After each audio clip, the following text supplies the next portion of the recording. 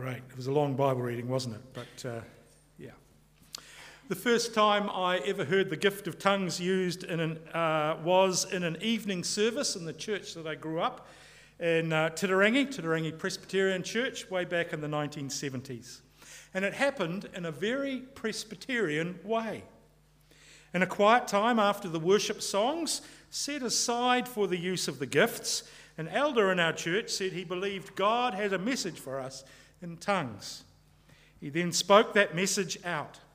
And a woman elder on the other side of the church then gave a message in English. And the minister who was running the service asked if the first elder felt that that was an interpretation, which the elder said, yes, he did. Then the wife of another of our elders spoke up and she said she'd been a teacher in Tonga for over 3 years. And while the language was not Tongan, it did seem to be a Pacific language. And a lot of the language the words that were used were similar, and she understood what they meant. And they seemed to appear in the right position in that message that was given in English for her to agree that it was an interpretation. It was a message of encouragement to the church. It was intelligible, in order, weighed by the congregation, and it built up the church. It fits into Paul's teaching in the passage that we had read out to us today in 1 Corinthians 14. A passage about the use of the gifts of the Holy Spirit in public worship. A difficult passage, and one which has been used and in some cases misused to justify different practices in different churches. Between Easter and Pentecost, we are looking at the gifts of the Holy Spirit. And we're doing that by working our way through the passages in the epistles which have lists of those gifts.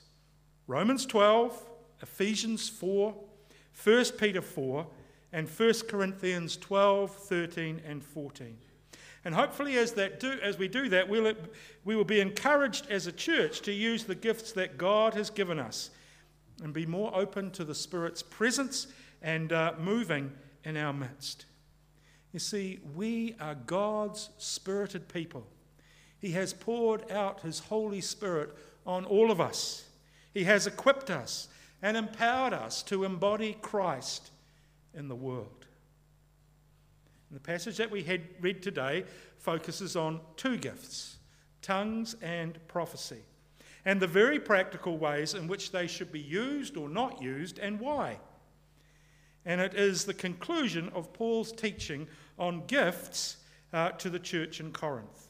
A church where there seemed to be an overemphasis on the gift of tongues, that it was seen as a sign of having arrived spiritually. As I said last week, see, I'm more spiritual than you are. Nah. And it was seen to be used in public worship in a chaotic way, with no consideration for other people. And before he deals with this practical day-to-day stuff, in the preceding chapters, Paul had gone back to look at some first principles, some theological ground rules. That there were many gifts and they were given by the same Spirit. That's what Enosa spoke on a couple of weeks ago. And then that there were many gifts but one body. We belong together, and the gifts were given to use in unity and equality for the common good, which is what we looked at last week. And then he focused on the most important thing, the way of love, which we really haven't fitted into this series. And in my daily devotions this week, 1 Corinthians 13 actually came up. And I loved what Adrian Plass had to say. He said we need to focus on love and realise that the gifts were like helpful pots and pans in the Christian kitchen, utensils that enable us to love one another. And Paul's teaching here starts by reinforcing for his listeners that they should follow the way of love. That is of paramount importance. The sign of Christian maturity was not spiritual gifts, not speaking in tongues, but love for one another. And he reiterates the fact that people should seek the gift of prophecy. speaking God's word in a timely manner. And then he reinforces that by comparing tongues and prophecy and their uses, particularly in public worship. Tongues, unless it was interpreted, seems to be for personal, private use, for communication between the individual and God. Prophecy is a gift to be used in public worship. In verse 1 to 5, he articulates the fact that speaking in tongues simply edifies the one who is speaking, while prophecy edifies the body. And we're just going to work through systematically Paul's argument here. He says that those who speak in tongues just speak to God. Those who speak God's word strengthen, encourage, and bring comfort. Paul actually wishes everyone spoke in tongues because of its personal benefit. But he'd rather everyone focused on prophecy and spoke God's word because it builds each other up in love. Tongues becomes prophecy and can edify the body when it is interpreted. And then in verse 6 to 12, Paul backs this up by saying that it's important that the words being brought in public worship are intelligible, that they can be understood, as the clear use of gifts is to bring revelation or knowledge or prophecy or instruction. What good is it if no one knows what is being said? Last week, as part of our service, we commemorated Anzac Day, and Phil Cullen played Last Post and Reveille for us. It stirred our hearts because we know the meanings of those calls. Paul uses that sort of illustration here to bring this idea of intelligibility home to the church. What good is a bugler that does not know the signals and the calls? It's just noise. And you can imagine an army in disarray trying to work out what the heck the bugle call means if the bugler doesn't know the tune. What are we supposed to do now? Yeah, you could. What good is a harp player, says Paul, if they don't know the tune? I've got a friend who was in the a psych emergency team in West Auckland, and he said he'd met Jimi Hendrix 3 times. And Elvis a couple of times. And the really disappointing thing about Jimi Hendrix was that Jimi Hendrixes he met couldn't play the guitar. They didn't have any musical ability. Yeah. And maybe here is an echo of his words in 1 Corinthians 13 about gifts being used without love, where he says they're just a clanging gong. Even prophecy needs to be intelligible. In pagan worships and pagan temples, oracles would bring words from the deity that they served, but usually they were very vague and mysterious and obscure. They didn't make sense. Paul would say that that's a sign that they don't come from the living God. The living God makes sense. And the church in Corinth needed to know the difference between their pagan past and their Christian present. In verse 13 and 18, Paul continues to talk about the tongues. Tongues as being a person's spirit praying or singing. In Romans 8, 26 and 27, Paul had said, in our weakness, the Spirit intercedes for us in groans too deep for words. Tongues as a prayer language fits that, and it enables us to cry out and to speak to God from the depths of our being. Likewise, Paul speaks of singing in tongues, that he is praising God from his very spirit, from the very core of his being. However, and often this passage is used to justify times of singing in tongues in a service. However, again, Paul goes on to say that in public, he wants to pray and give thanks with his mind as well as his spirit. When he gives thanks to God, he wants people to be able to say, Amen, to agree and see the wonder and greatness and goodness of God. Everyone else kind of finds themselves, when they're speaking in a tongue that's not understood, finds themselves of feeling like an idiot, that they don't understand. And in actual fact, the Greek word that's used here, which is translated in the NIV as uninitiated, is in actual fact the Greek word idiot. You know, they actually feel like that because they don't know what is being said. And Paul finishes this section by saying he speaks in tongues more than any of them.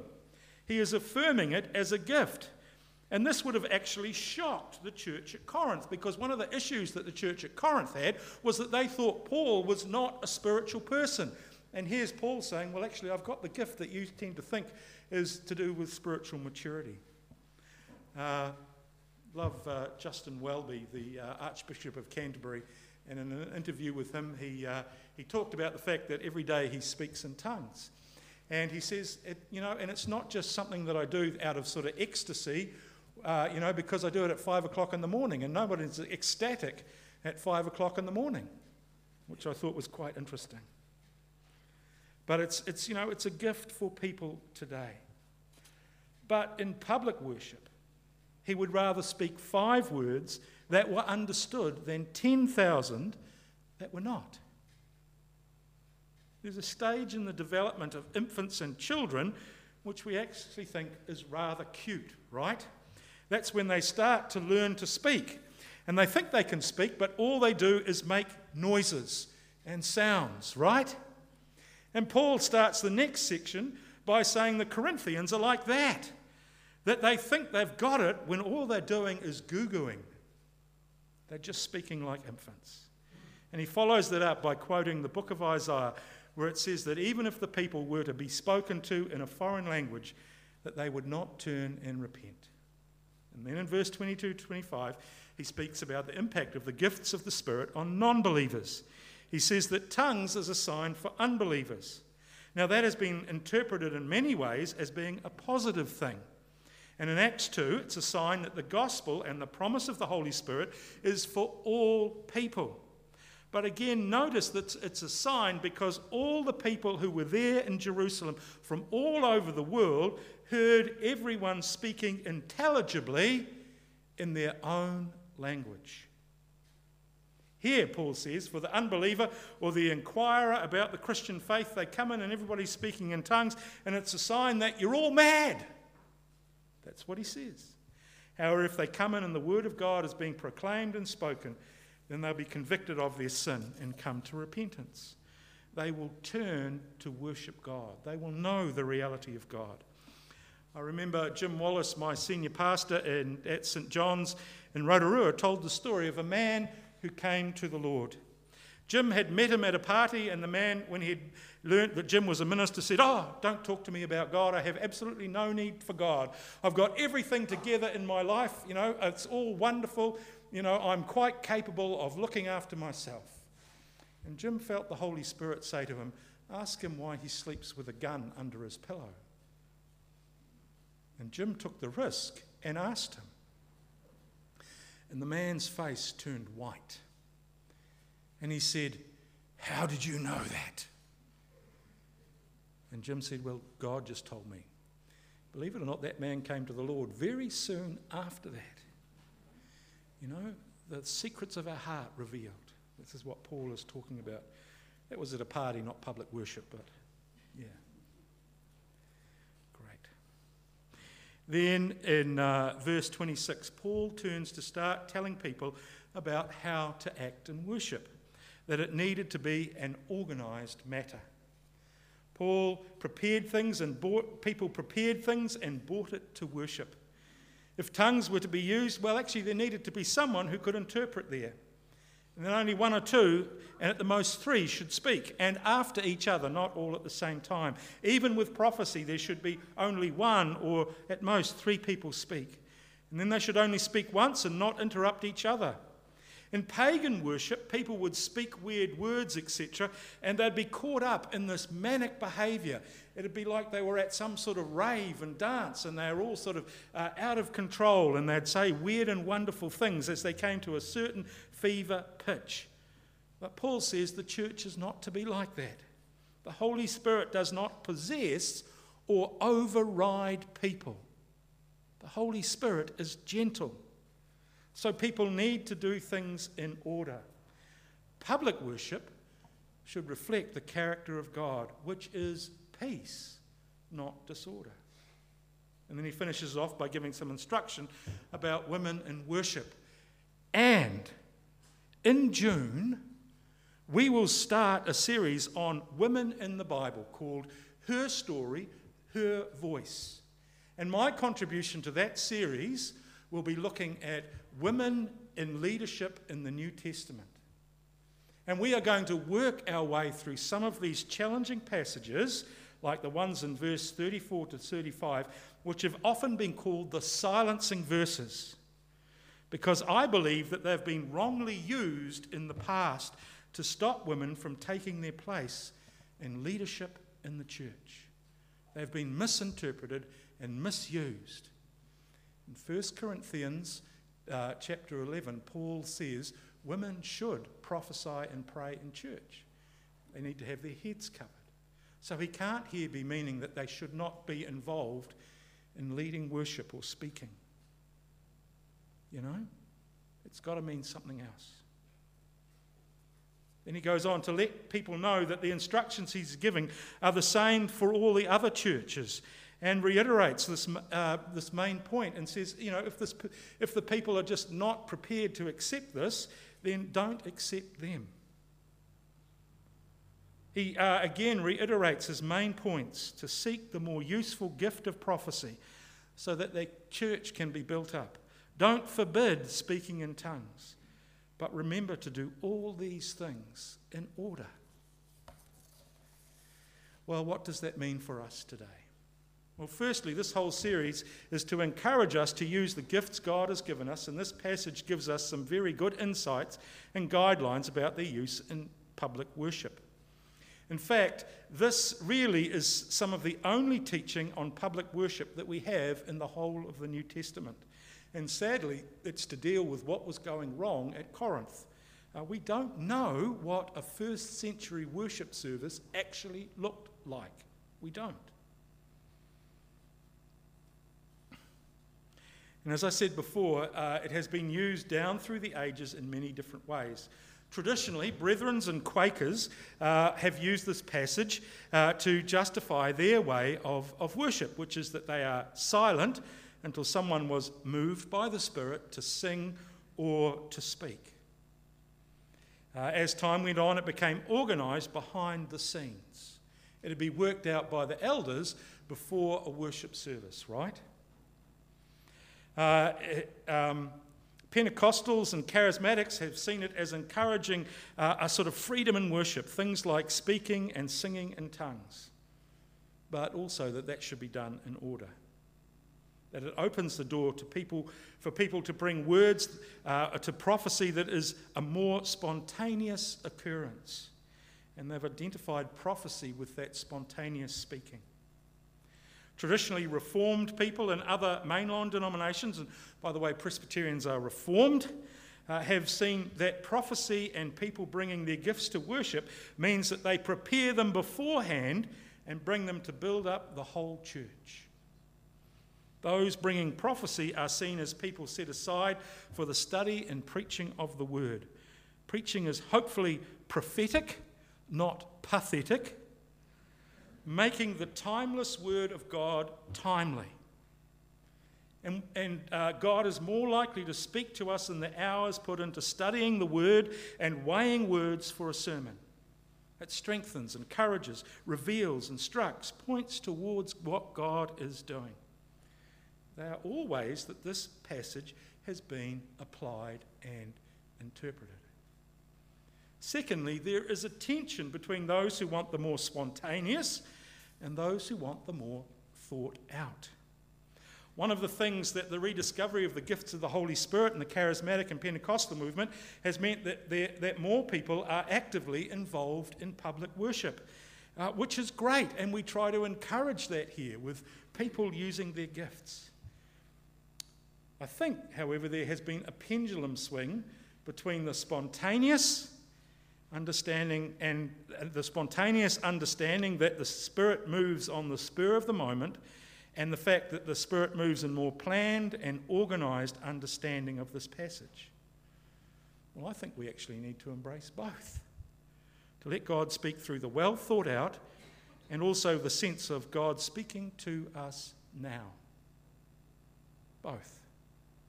Likewise, we have a tension between people who want to focus on the more spirit idea of worship, emotion and the heart feeling the presence of God, and those who want a more cerebral thinking worship.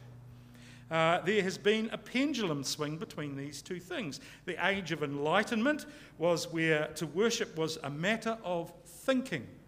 And in response to that was the Romantic movement. The Romantic movement where anthems stirred the very soul. And you know, this is where our hymns actually come from. In response to the austerity of the Enlightenment, people again wanted things that would uplift their soul in song. The Charismatic movement, with an emphasis on songs that connect with the hearts, on personal expressions of praise and worship, more than corporate, have sort of picked up the idea of this wanting to connect more by the Spirit than our mind. And some of them become quite chant-like, and everybody will go, oh, they're terrible, there are all these repetitions. But in actual fact, it's designed so that people don't have to concentrate on the words, but they can use that as a vehicle for just focusing on God.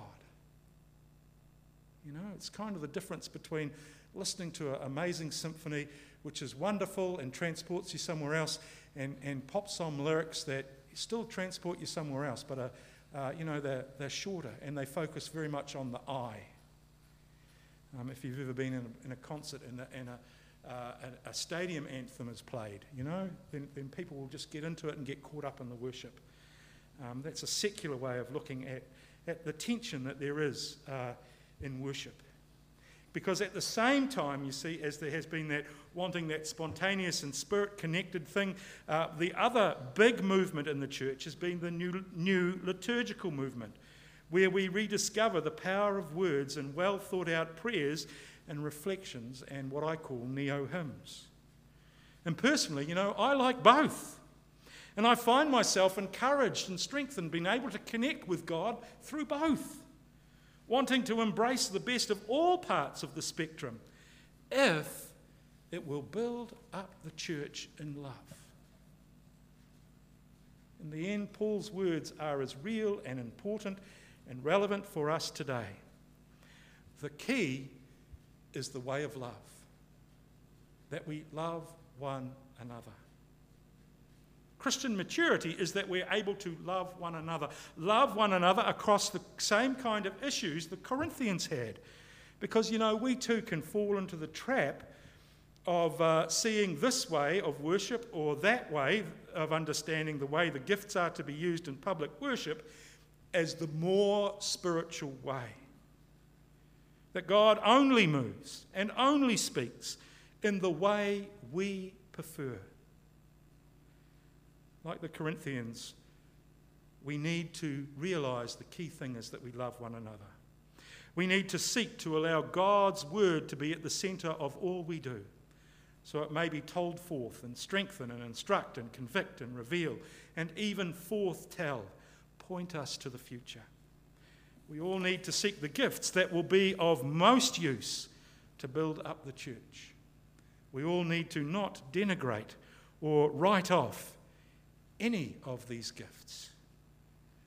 Public worship, we need to realise that they are used in a way that promotes peace and in an orderly way, so we can lovingly work together to build up the church to the glory of God. Amen? Great. Let's pray. Loving God, thank you very much for the fact that you have put your Holy Spirit on each one of us, that you've given us gifts to use to build ourselves up, but mainly to build up the church together. And we pray, Lord, that as your people, we might follow the way of love. We might use those gifts in a way that would build up the church. You'd help us to be open just to your speaking through the well planned out and the organised and the spontaneous and all those things. Thank you that you are indeed the true God who does speak and move by your Spirit. Amen. Great. Thanks, Steve.